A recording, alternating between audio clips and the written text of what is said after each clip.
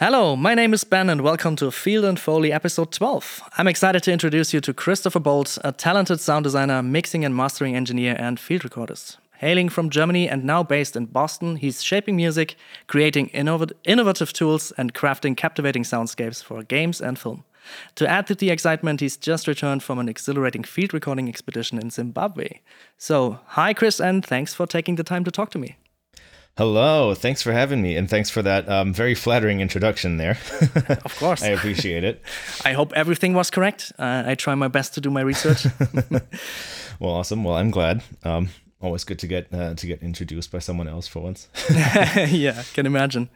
Yeah, so the first thing I'd really like to ask you right away is, and I will link this image in the description, but you have this photo of your trip where you stand like a few feet from a lot of angry and hungry birds feeding on a cadaver.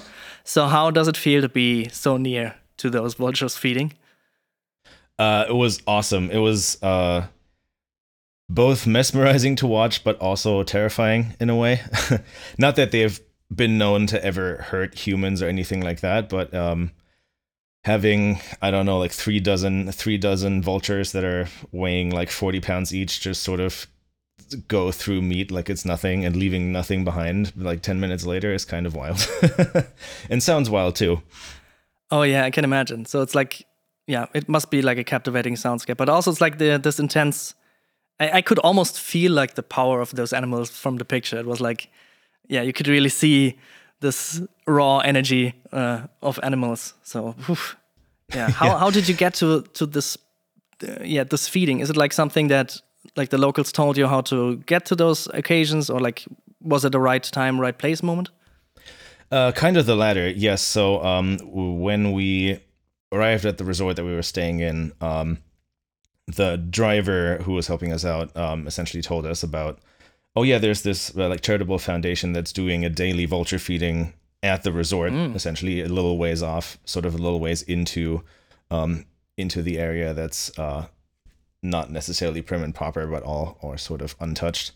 And yeah, it's essentially this thing where they collect food donations like raw meat, spines, bones, that sort of stuff from local restaurants, and some from their own kitchen, and essentially feed vultures every day around 1 p.m.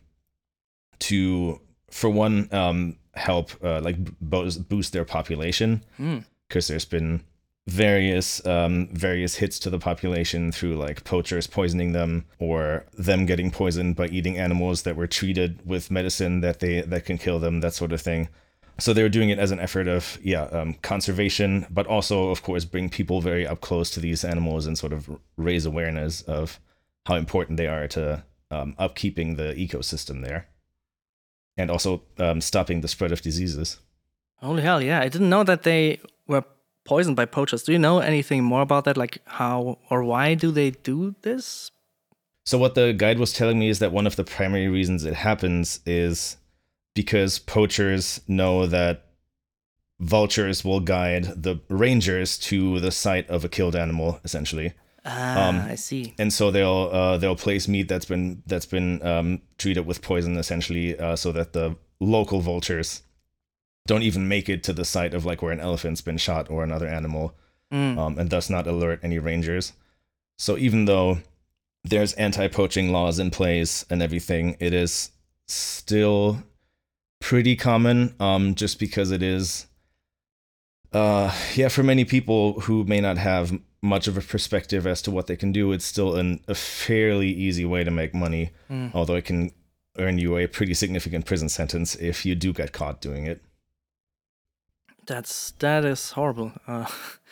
It is already getting pretty dark in the first few sentences. That's awesome. No, but it's it's an interesting insight into all that, and I think you have probably learned a lot about about the culture and about the animals and the ecosystem there. So first I wanted to ask you, how did you even get to record there? Is it something like you planned on doing, or did you have like some sort of occasion to go there and record? It was also kind of a right place, right time moment in that my wife, her boss, was actually planning this trip for like a bunch of people to go on, but not as a group trip. But instead have it be like everyone can sort of organize their own trip, but they can essentially help us finding local guides and drivers and everything so that we aren't just stranded when we arrive there. And so we were mostly independent, but it was sort of planned as a group event and just was a great occasion to take gear along and seize the occasion and record as much as possible. Yeah, absolutely. I can imagine that I would also be right up there with you and using that opportunity to get my gear together. And do you have like any particular challenging or interesting recording in your travels? Anything that you're like, oh, this one didn't expect that, or this was something? I mean, the vultures are already pretty intense, like standing next to them. But anything else that maybe comes to mind? So I think the biggest lesson I learned was sort of right from the get-go is realizing that pretty much all day, except for the hour of the vulture feeding, it was just constant helicopters where we were. Mainly because we were about 5 miles away from the actual Victoria Falls, as in the waterfalls. And so, of course, helicopter tours are the thing that happens all day. And where we were, especially, even though we were looking over this huge patch of just pristine, untouched nature, over to the right of where we were looking was also where a lot of the helicopters took off. So that immediately made me feel like, oh, damn, will I even get anything? But then I realized they do stop at night. There's some opportunities to record then. And there's also, of course, other locations that we can go to. But so that was right out of the gate a challenge that appeared immediately. And another thing I was surprised by, too, is so I set up recorders to record all night from different spots, including our the porch as well, because it was just overlooking just grasslands, essentially.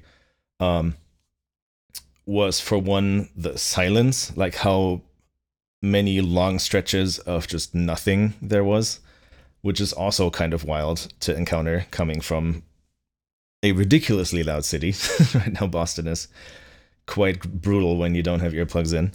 And then also how loud the waterfalls were, even though we were miles and miles away from them, like 5 or 6 miles. It almost sounds like there's a big city nearby, but it's really just the rumble of those waterfalls. That's just a constant drone that's happening. And sometimes ebbs and flows in really interesting ways, too. Like throughout long recordings, I've heard it sort of crescendo and decrescendo every half hour or so. So that was super interesting to experience just how powerful those waterfalls are, even quite a ways off. That is really cool. That is something that I always get a bit angry about when I'm playing a game. Like, for example, the first time I played Skyrim, and I was walking up to a waterfall and I couldn't hear it from like half a kilometer away. It was actually like, I hate this. You can have like a normal conversation with an NPC right next to a waterfall, and like, what are you doing, man? It's like, it has to be roaring. It has to be like really annoying, because like, it's raw power and it's a lot of water and it falls like a long way. So yeah, I can really relate to that, and also to the silence. I was with my father on a vacation once and we came through Arizona, and we stayed like near the Grand Canyon in a very small town called Madview. Yeah. And I had my camera back then. I didn't record back then, unfortunately, but I will want to go back there to record. Oh yeah. But I wanted to go out in the middle of the night and start to shoot photos of the night sky and then maybe also the sunrise. And we drove out there with like motorcycles and parked them. And after we like get off them and dropped our gear, we just realized it was like completely silent, like absolute silence. And I mean, I'm used to, in my part of Germany, I'm used to the woods and the nice, I would say, silence in quotes, of the night. But that was something different. It almost felt like a vacuum, and nothing.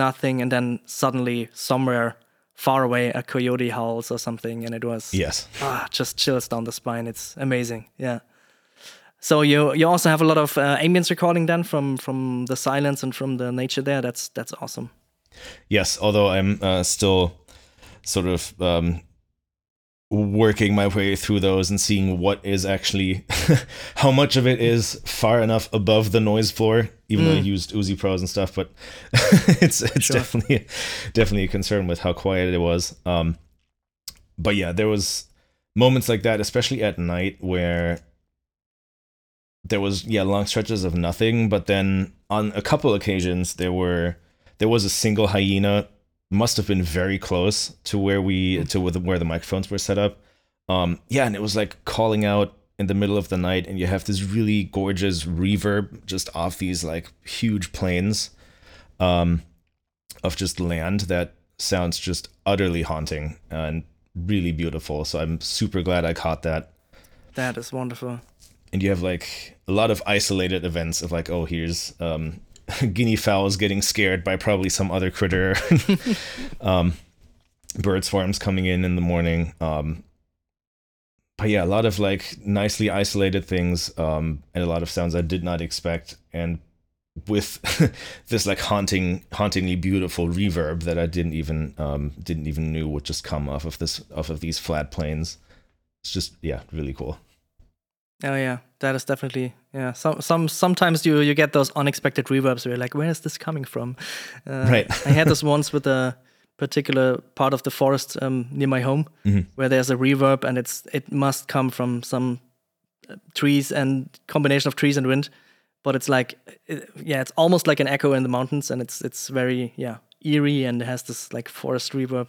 That's always some kind of mysterious force to me. Yeah, absolutely. They're talking about gear, because you mentioned the Uzis. I would guess you would take them because they are very small, so you can carry a lot of those. Did you have any special gear you took on your trip besides those? So I had to constrain myself to what would fit in sort of half of a carry-on.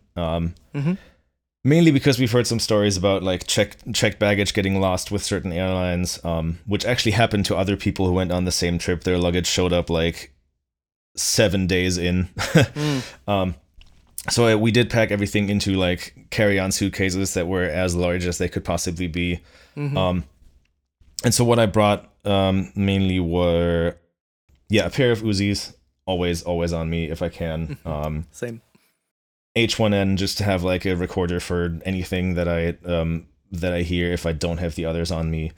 One of the newer Rycote shotgun microphones, which was sort of my first sort of trial in the field for that one, and I actually really liked it. The Rode Ambisonic microphone that I mostly used for the waterfalls, and for some recordings in a little birdwatcher's hideout during sunrise. And then, did I bring anything else? I think that's it for microphones. I brought an F3 just to drop a recorder somewhere, and then the F6 for everything where I was going to be with my recorder, and have the option of plugging in both the Uzis and the Ambisonic mic at the same time to have like a stereo backup as well. Yeah, that's awesome. I mean, that sounds like quite a lot. 3 recorders and a bunch of microphones. That's when you think about it, right? It's a lot of gear then. And one of those Ulanzi tripods that convert into a boom pole, like the ones that are really light stands, but they actually work really well for microphones because they're carbon fiber and affordable. And you will have to send me a link to that, because I've never heard of that, and it sounds like that is something I need, because I'm schlepping a lot of tripods with me all the time, and it's horrible. Yeah, they're awesome. They're like a more affordable version of the Manfrotto Nanopole, essentially. But it's all carbon fiber, and it extends up to around 6 feet. So it's not like a boom pole you would use on like a movie shoot, but it's definitely fine to like dangle your microphone a little further away than what your arms can reach, for sure. That sounds perfect, like for my use case. Awesome. already got some new gear to buy. Highly recommended. Very cool. Yeah, as I said, like we put all those links in the description then, so other people can use it as well. That's awesome. And anything you, in hindsight, thought, I shouldn't have brought that, or something I should have brought, that you think about now? I mean, in hindsight, I wish I had a parabolic microphone because that would have been amazing to have for all those like distant sounds I've heard just from our porch and from other locations that we were in. That the shotgun mic was just not going to cut it for. Yeah. But the grass is always greener. There's always other opportunities for extra gear to bring along. But I'm also glad I didn't overpack for sure. But if anything were possible, bringing a parabolic mic would have been amazing. But alas, I don't have one at the moment. Yeah, I can relate to that. I bought some a while back, a Tilinga parabolic mic, and Nice. I absolutely love it. The only thing is you have to pack it. And the good thing is you can the dish is very flexible, so you can roll it up in a roll Right. and just carry it rather occasionally, I would say, but probably not in a carry-on. But it's it's if you need like isolated bird sounds or anything where you can't go near animals as far as you would like. That is a really cool thing. So really recommend it. But not flexible. Yeah, the Wildtronics is on my is on my wants list. So nice. Yeah, we'll see how long that'll take. Yeah, and when you go back or come back from such a trip, how do you approach organizing and cataloging all your recorded sounds? Like, do you have like a process for that? Any tips? Yeah. So the very first thing I did, and I had a lot of other stuff to do right after I came back, so I dedicated like half an hour here, an hour there, sort of after work on the couch, that sort of stuff, to at least get some organization into everything. And so what I generally did was, first and foremost, I went through all the recordings with RX, especially the overnight ones that were 8, 9, 10 hours long. Yeah. And just sort of put markers on any sonic events that, for one, sounded cool, but also were like usable for sure. So like keeping an ear on like the noise floor and how much work would be necessary to like isolate certain things. Yeah, so setting markers for everything, going through all the files one by one that way, and one of my hacks for keeping track of it is just one of the great macOS Finder features is that you can have colored tags for files. So I do like one color for has been reviewed and markered, and then from there I proceed to like cut those events out, name them sort of vaguely as to if I have an idea of what the species is that I caught in that recording, I would name it that way. Otherwise I would be like unknown mammal, this time and date. Precise information TBD. And sort of, save those specific spots that had those sonic events into individual files. So I have an overview of, for one, how much material there's going to be and what categories it roughly falls into. And from there, I put everything into Pro Tools to start laying things out, editing a little more, seeing what processing I have to do, and setting up myself with markers and everything to then go through, send stuff to RX if necessary, that sort of thing, and go from there.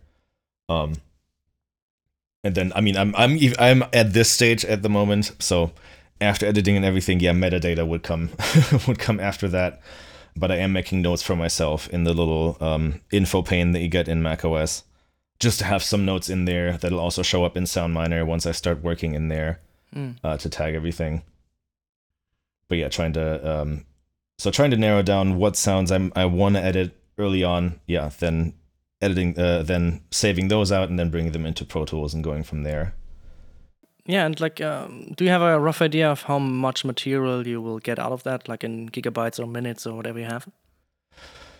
It's a little hard to say at the moment. It's definitely going to be a little smaller than I thought, for sure. But I think all things considered, we might be looking at somewhere around the 2-hour mark or so. That's nice. Depending on how much of some of the continuous ambience recordings I'm going to be using.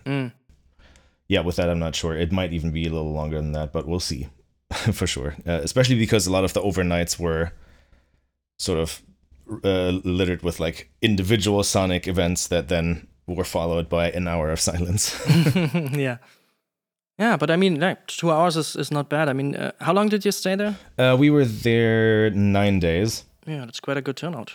I definitely wish I could have stayed longer or have had a couple more drop rig locations. But again, I'm definitely excited to get everything edited and really happy with what I did get, for sure.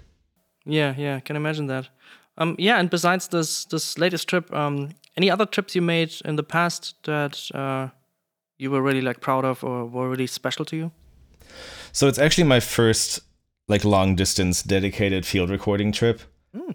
And that's mainly because myself working in sound design is only something that I started doing in the last 4 years or so. And that first of all came out of musical, like sound design for music, and then eventually led to wanting to actually do game audio, field recording, that sort of stuff more. So it was definitely the first dedicated trip, but I've always brought recorders to other ones. Like I made a little library with sounds from Berlin. I'm recording some ambisonic ambiences and such in Boston as the year goes by to maybe get a cool library of that too, but definitely hoping to do more of that in the future. It's something I'm super inspired by, and something that is something that's taught me a lot about listening, being in the moment, and sort of disconnecting myself from from all the woes of life. Yeah, I hear that answer a lot, and I mean it's the same for me.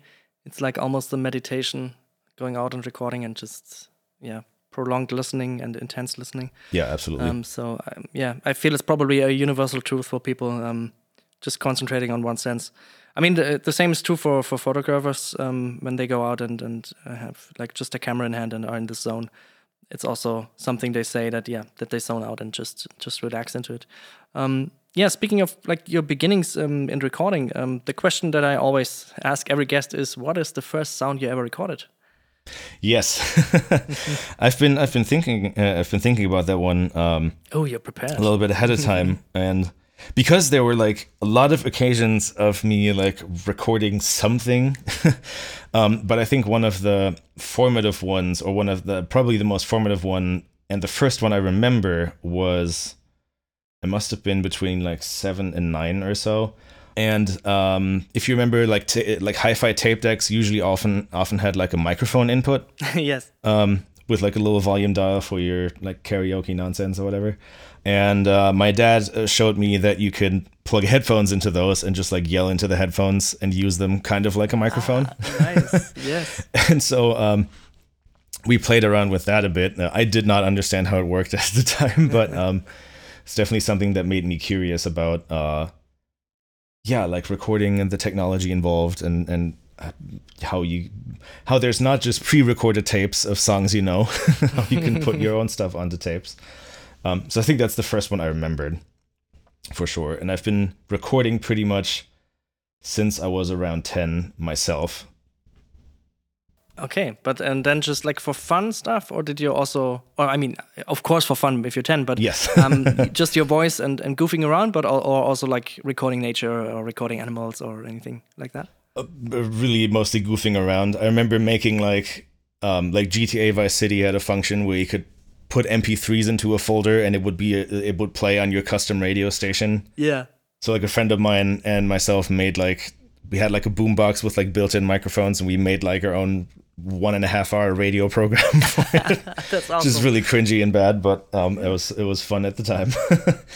And then a little later on, like I started like plugging my keyboard directly into the computer and recording with like Windows Audio Recorder and experimenting that way. And I started playing drums. I had like a single microphone with like the headphone jack kind of plug on there that I would plug straight into my sound card and just record my drums from different perspectives and seeing how the sound changes.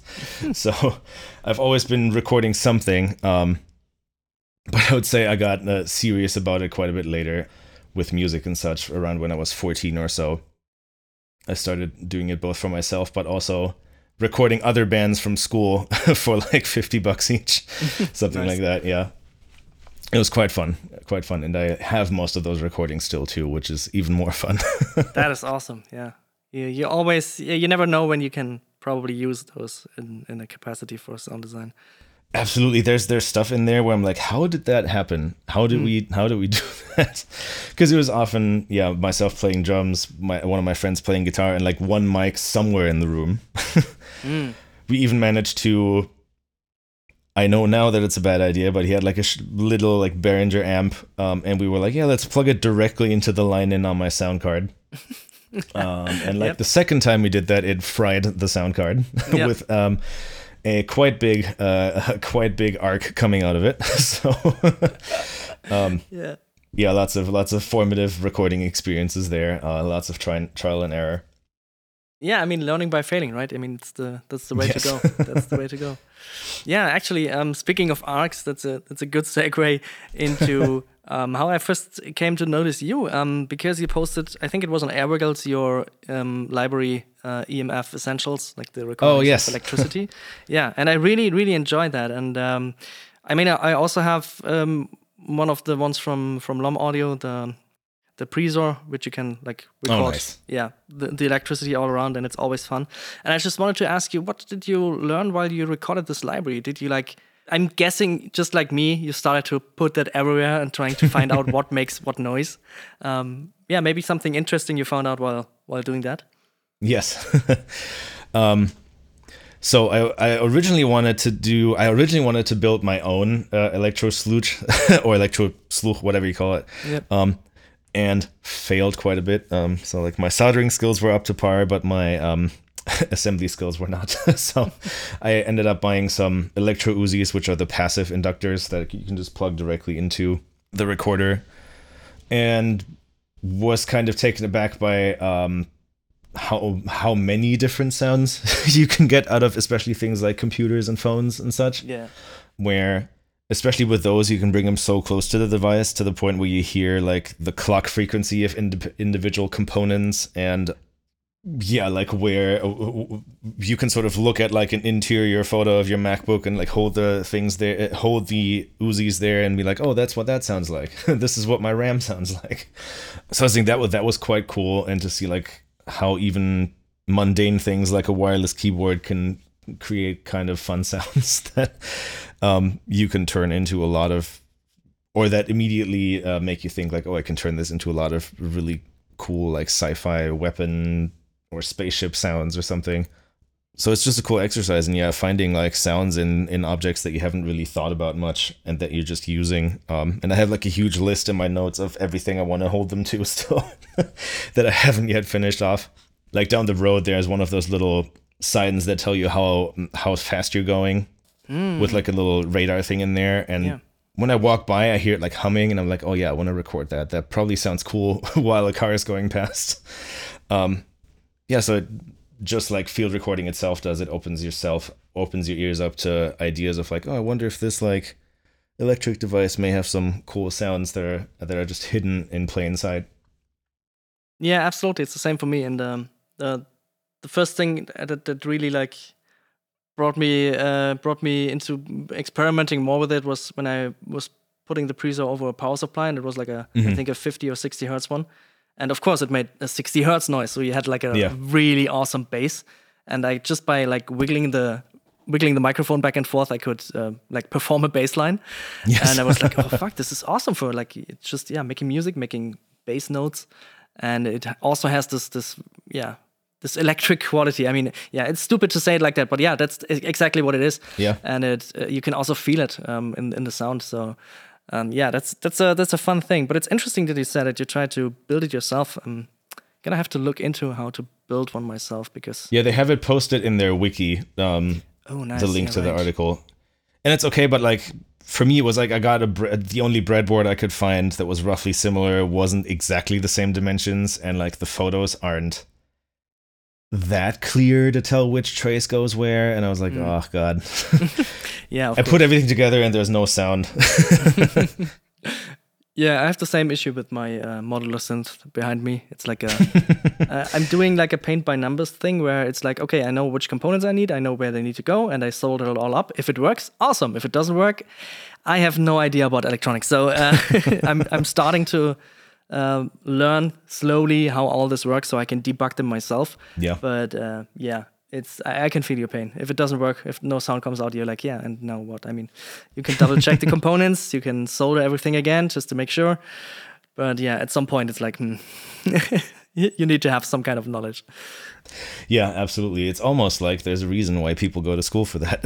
Absolutely, yeah. And while people that make really good microphones and also interesting microphones like Lom is like, it's worth the money. And also those are, I mean, still amazingly cheap, in my opinion. Yeah, absolutely. Because it's like, yeah, they are all very, very good quality, and they are all fun to use, and the people are so nice. Yeah, communicating with them is also awesome. So hopefully I get to interview some of them at some point as well. Oh, I'd love to hear that. Yeah, it's great to see so much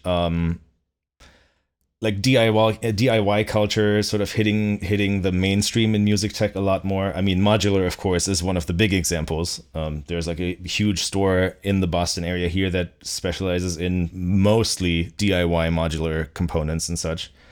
But also to see people finding like those unicorn off-the-shelf microphone capsules that just perform amazingly well, and then like starting up a little shop and building these microphones that make them accessible to a ton of people around the world. It's super exciting and cool to see that we're no longer just bound to like 4 or 5 mic manufacturers that everyone's trying to get products from. Absolutely. Yeah, it's really, really cool development that I wasn't even aware of before I just like randomly saw someone mentioning them on, like, when I just got accepted to the field recording Slack, and someone was like, "Oh, Uho Pro's on sale." I was like, "Yeah, sure, I'll get those."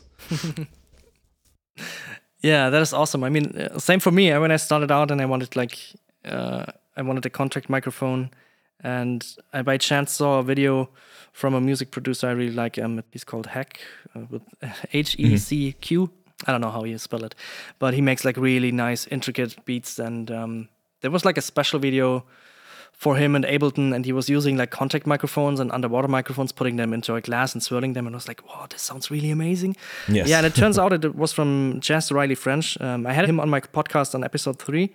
And yes, I remember that. Yeah, he builds all those things, and you can really tell that he's like really into it and fine-tuning, like finding the best way of building those, making it sound as good as possible. And so you get a really handcrafted microphone for I would say, absolute fair price. Yeah. So yeah, that's so cool to see. And then through that I came also to Lom and to other manufacturers. And now I'm every time I talk to sound people like me, I'm asking them, do you know maybe any microphone manufacturers I don't know? So also to you the question, maybe, do you know anything interesting that people might not know, besides Jess Riley and besides Lom Audio?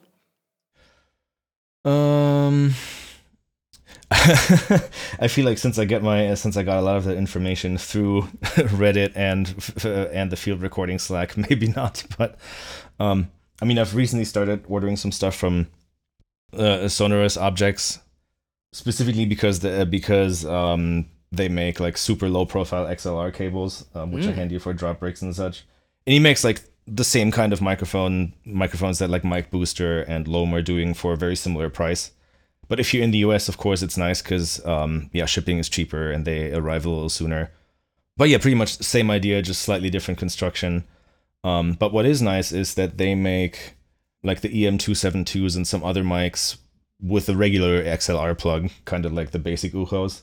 But they're a little more readily available at the moment. So if you do need them in a pinch, it's kind of cool that you can order them there. They are like partially 3D printed, like the capsule mount is, so I don't know how well they fare in like humidity versus the Loams, which seem pretty much bulletproof in that regard.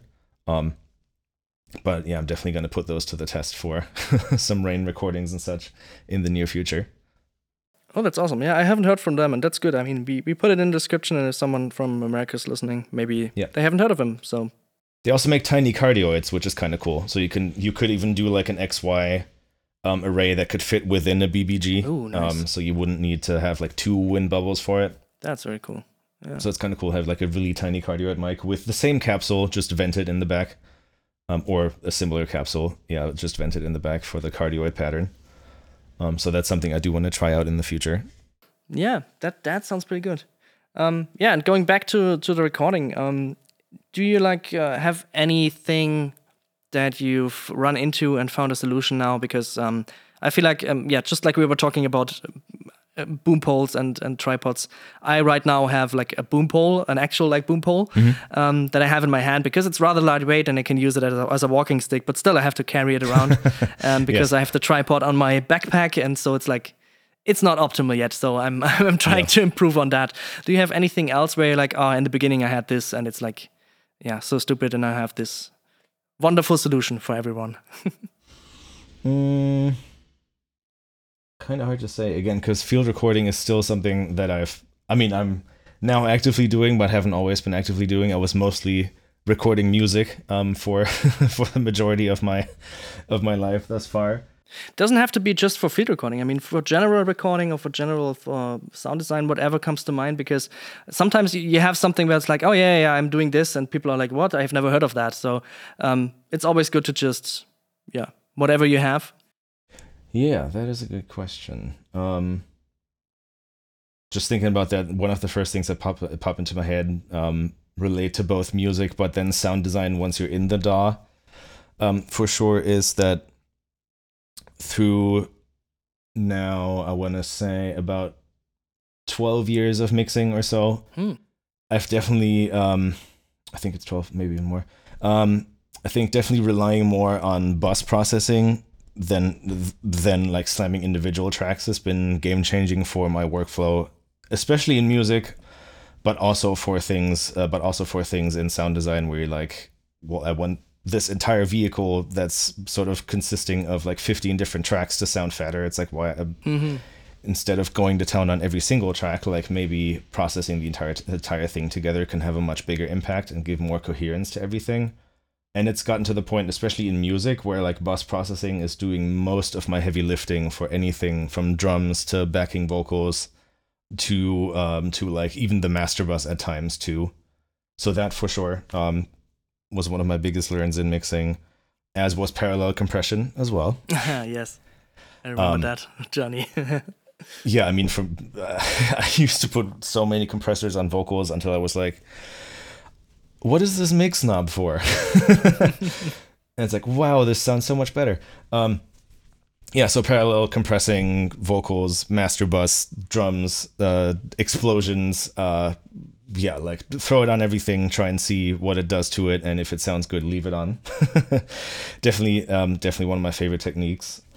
One thing that field recording taught me for sure was also losing my fear of non-cardioid microphones. I feel like having talked to many people who are in music production and recording and such, I feel like Omni microphones are getting a bad rap, unless you're a classical recordist or, again, field recordist. Of like, whoa, but I want to isolate my sound source and I want to have like stereo, but only in front of the mics and stuff like that, where a lot of like professional recorders and tone meisters will be like, well, if you can, try Omnis first, and then if you have any difficulties with those, then try directional microphones. But yeah, it's just been kind of magical to explore the lovely world of Omnis and how great they sound in nature and for music and in pianos and for classical recordings. Yeah. That was also something that field recording taught me first and that I've now sort of utilized in all areas of recording. Yeah, that's very cool that you can like get back new impulses from field recording into other roles as well. I have the same thing, the same with like music making or sound design in general. Sometimes I record something and then later on I find out, oh yeah, I could record that and just use it as this. And I don't have a specific example now, but I have so many things in my head about like, yeah, I remember like things clicking in my mind. Because of something totally unrelated of recording something in the woods. And especially also the microphones, of course. Because also in the beginning I was thinking, I need this parabolic mic just for those simple mono sounds for the spurts. And of course, this is very, very useful. But then lately I've also had the pleasure of getting the Ampisonics mic from Rode, the same that you have. Nice. And having that as a general ambience in the background, because I mean, of course you can turn around but you can't go like really near something or far, right. But if you have it as like a general ambience in the background, you have already filled your soundscape so much just with one recording, and then you can place those mono sounds in Engine. And for game audio it's something that's really, really exciting to me, and I'm so excited diving deeper into this. Yeah, it is such a killer mic. I'm so glad it exists at the price it does. And yeah, that's been definitely my favorite mic purchase thus far. Even if I don't have a surround rig here yet or anything, even just listening to it just with headphones is just so immersive and lovely. Yeah, absolutely. And also, I'm such a big fan of binaural sound. Yeah. Especially also, I've heard some music recordings from a performance in binaural that was really, really amazing. And you can do so much cool stuff with that. The only gripe I have with it, to be honest, is I really love very, very quiet ambiences.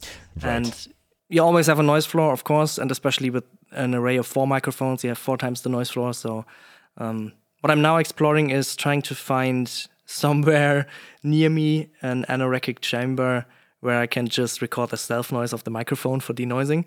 Yes. So yeah, as you can see, I'm getting really deep into the nerdy stuff now, but that is something that my goal is now to bring all my microphones there so that whenever I record something, just like you said, like a very quiet ambience, I want to have the chance to clean that up as professionally as possible and have a really, really, hopefully as pristine as possible recording of almost silence, because I just love those things. And oftentimes when you're out and recording something that is quiet, you tend to just raise your gain so it gets a bit louder so you can hear at least something.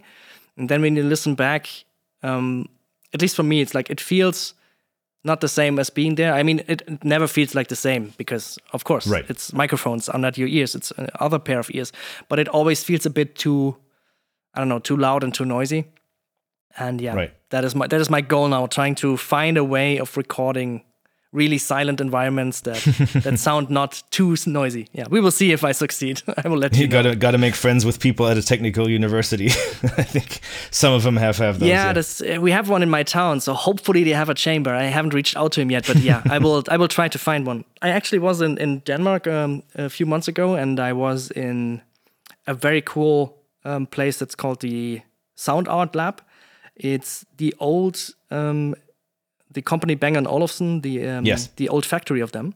Mm-hmm. And they basically they built a new factory at some point and they left almost everything in there, even some desks. And they said it's like for the community now, you can do art installations, people can do experiments. That's awesome. Yeah, it was amazing. And a really nice person showed me around there. And they actually had one of those chambers, but it was... I hadn't had any microphones with me, just like a bunch. And also it was very, very old and moldy, so I'm not sure it was the healthiest thing to stay in there for a long time. So yeah, but it was awesome. It was the first time me walking into those chambers, and yeah, I must say it's exhilarating. It's just, I don't know if you've ever been in a chamber like that, but... Sadly not yet, no, but I can't imagine, but it must feel quite wild. I mean, somehow I can just say that it feels exactly like you would expect it to feel. Like if you have it if you see it in movies or if you see it in like a creative way that somehow people get deaf or something, it's the same. It's like at first it's eerily quiet for like, I would say 1 or 2 seconds, but then it starts that your body adjusts and your hearing adjusts and tries to find some kind of sound, so you hear anything. Like every heartbeat and like your breathing, and it's just intense. Yeah, I can imagine. Yeah, that's also something that's kind of like how we sometimes like to obsess a bit about noise floor, where it's like, oh, I captured this really quiet thing. Yeah. Now let me bring it up really loud to like listen to any imperfections, and sort of, I think sometimes that can also plant a bit of like a bug in our heads, where we're like, this is way too noisy, I can't use it. But then it's also, like, at the end of the day, like, anyone who would be using that sound would place it at, like, minus 60 lufs or something like that, as, like, a bed underneath thing. So, I don't know, sometimes it's a little harder to gauge because cranking it up all the way sort of robs your brain of the actual perspective of that this would give you if you listen to it at a closer to real life volume, I guess. So it's something I'm learning to right now with field recordings of cutting the gear some slack there. I mean, like, well, I'm trying to boost this by 65 decibels. Maybe that's really that's really the issue. Absolutely, yeah, absolutely. I can understand that. That's totally the case. And I mean, if you take any room tone recording you have, even if it's like from a very high quality library or even a movie, if you turn up your gain very loudly so you can hear this, that's essentially, it's also just noise. And just this white noise or pink noise or whatever noise it is right there. And you're right. I mean, that's something that is true.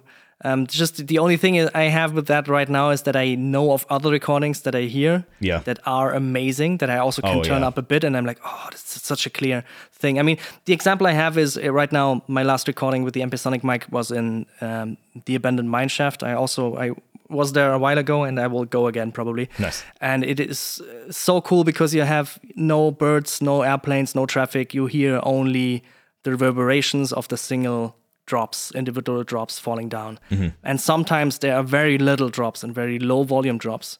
So even if you try to like boost it just a bit so you can hear it and it's awesome, you have this constant noise floor, and I know how it sounds when I'm in there, and it's not like that. So it's just this obsession of trying to get exactly that sound across because it's such a special place to me. But I can understand, of course, it's the obsession of getting that stuff as clean as possible. And it's funny too, because our brains can, like, our ears also have self noise, but our brains know how to sort of listen against it and sort of just render that out essentially, and have us still be able to focus on other things. Just like we can isolate voices from really loud soundscapes, like downtown Boston would be, for example. Our brains are just a lot better at processing that than electronics are at this point in time. Absolutely, yeah. That's also something that I always like to tell people when I talk about what I do and why I like sound and what's so interesting. That what they really can relate is to, for example, when they live in a noisy place and they have this traffic noise.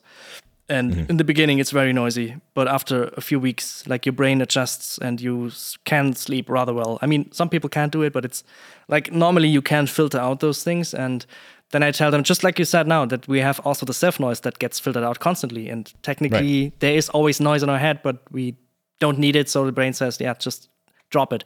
And the whole realm of psychoacoustics and all that stuff is just immensely interesting to me, and something I really need to explore more and more in the next years. Yeah, absolutely. It's wild how how unmatched the brain still is in how we can process our senses and just to perceive the world, even when there's so many distractions everywhere. Yeah, speaking of like special sounds, do you have anything that you'd really like to record and haven't had the chance yet to do so? I mean, vultures is pretty high up on my list, I would say. Like wild animals in Africa is something that I really like to have the chance at someday, hopefully. I mean, one thing you've already mentioned, I do want to do mine shafts for sure, because my hometown of Bückeburg in Lower Saxony actually has sort of a system of abandoned mines that go quite deep into the mountain, and also there's underground lakes and some quite scary crevices that go further down than anyone really would care to admit. So I'd love to do that and get like impulse responses and like maybe some ambisonic ones too, that sort of thing. And there's also an old World War II arms factory in one of our mountains as well that's sort of sealed off to the public but gets opened up every now and then for tours. So it would be amazing to record those eerie soundscapes there too, and maybe even sort of use that as a means of like raising awareness to things we shouldn't forget about our past. Yeah. So I think that would be amazing. I definitely want to travel a lot more to find the remaining pockets of silence that we still have, both in the US and outside. But in the near future, it's probably going to be more so in the US. Yeah. And I think mostly see a lot of things, hear a lot of things, finding silence. Yeah, I think that's what I can think of right now. Yeah, finding silence is it's also my thing.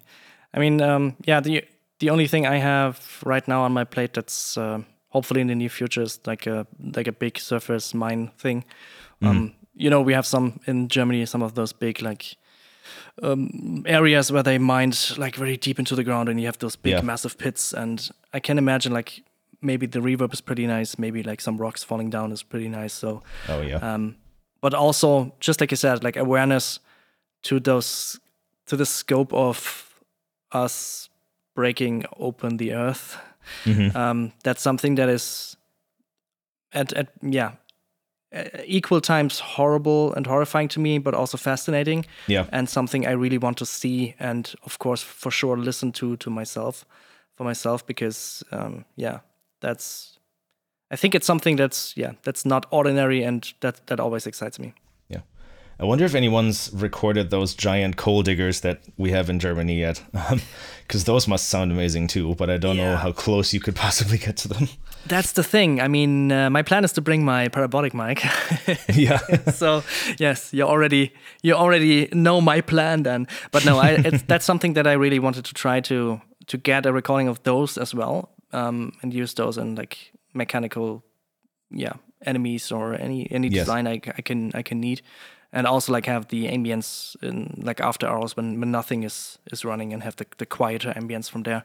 So yeah, I will also reach out to some people. Maybe I have even the chance to go there, but most of the time, of course, we don't have that chance because of security and safety issues. So, but we will see. But that's something that's on my plan. And if you're ever in Germany and we'll go to a mine, let me know. I'm happy to. If you want me to join you, or I can show you my mine, you can show me your mine. And because it's all, I think we live pretty close, or your home is pretty close to mine. Yeah, it's not too far from Minden, and then not too far from Hannover. Okay, I can drive up there. Yes. So maybe speaking of the future, do you have any upcoming projects or collaborations that you're excited about that you can already share and talk about? Like anything non-NDA? So, I mean, I'm working on a handful of indie games that I can't really talk about, sadly, but I am excited about them. But then also, I'm working on a couple of libraries. Of course, the Zimbabwe one coming before the end of this year. I have like a rain library in the works that I've recorded for the last 4 to 6 months. Nice. To get nice and clean rain sounds. And then in general, just, I mean, my website is my pride and joy.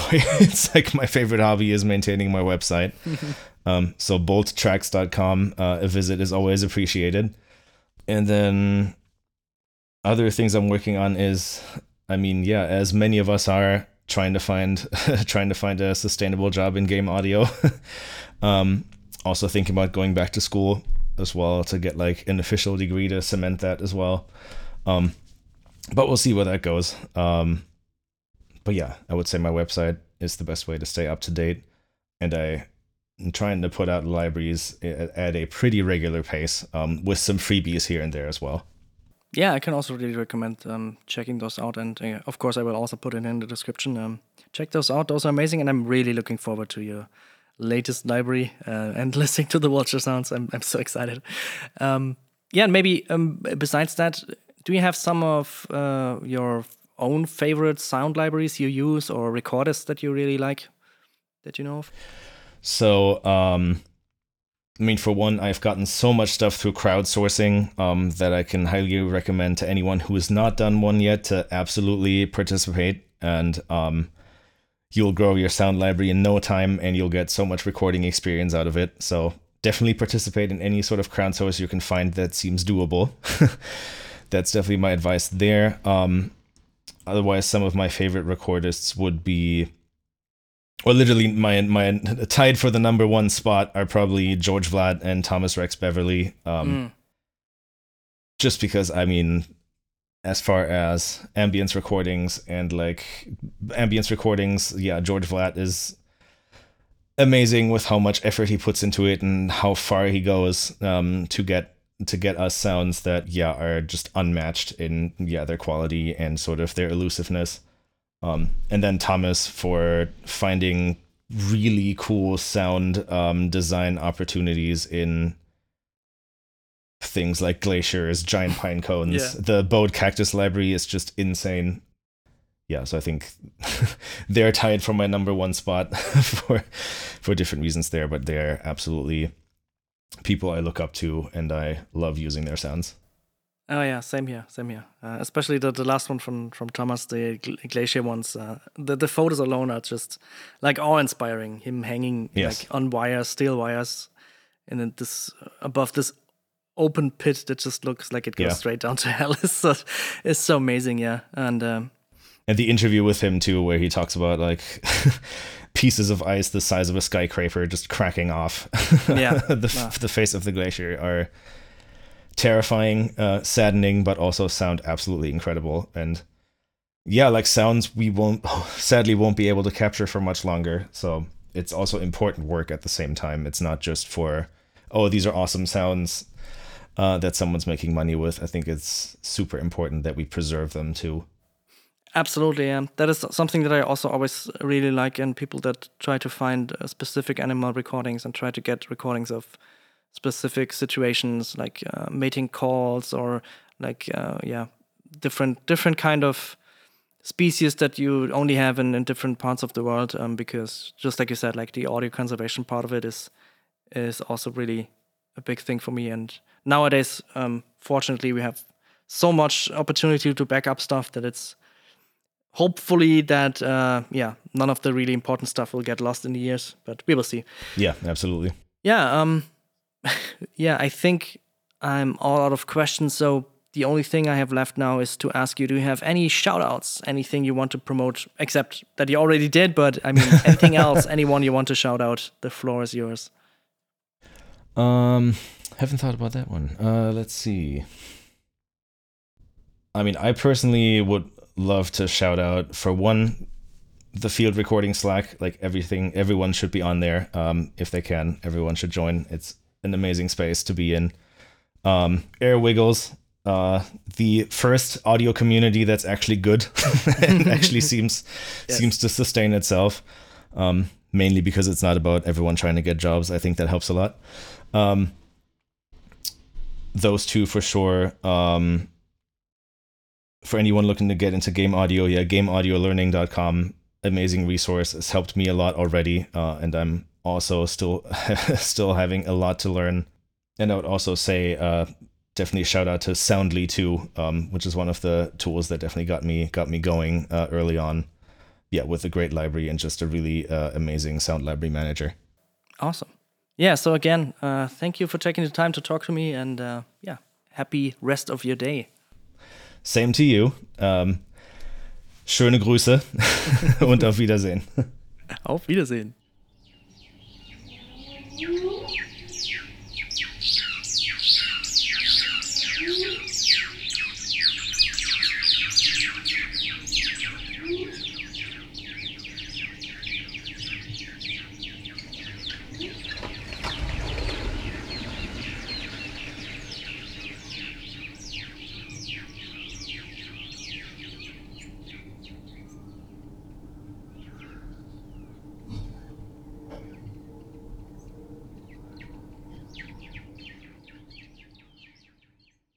Looking for more audio-related podcasts to listen to? We're part of the Audio Podcast Alliance, featuring a hand-picked selection of the very best podcasts about sound. Be sure to hear the latest episodes from our friends in the community at audiopodcast.org. And if you've enjoyed this episode, please consider supporting on patreon.com/fieldandfoley or ko-fi.com/fieldandfoley, where you gain early access to episodes in lossless format and can submit questions for our guests. Thank you for listening.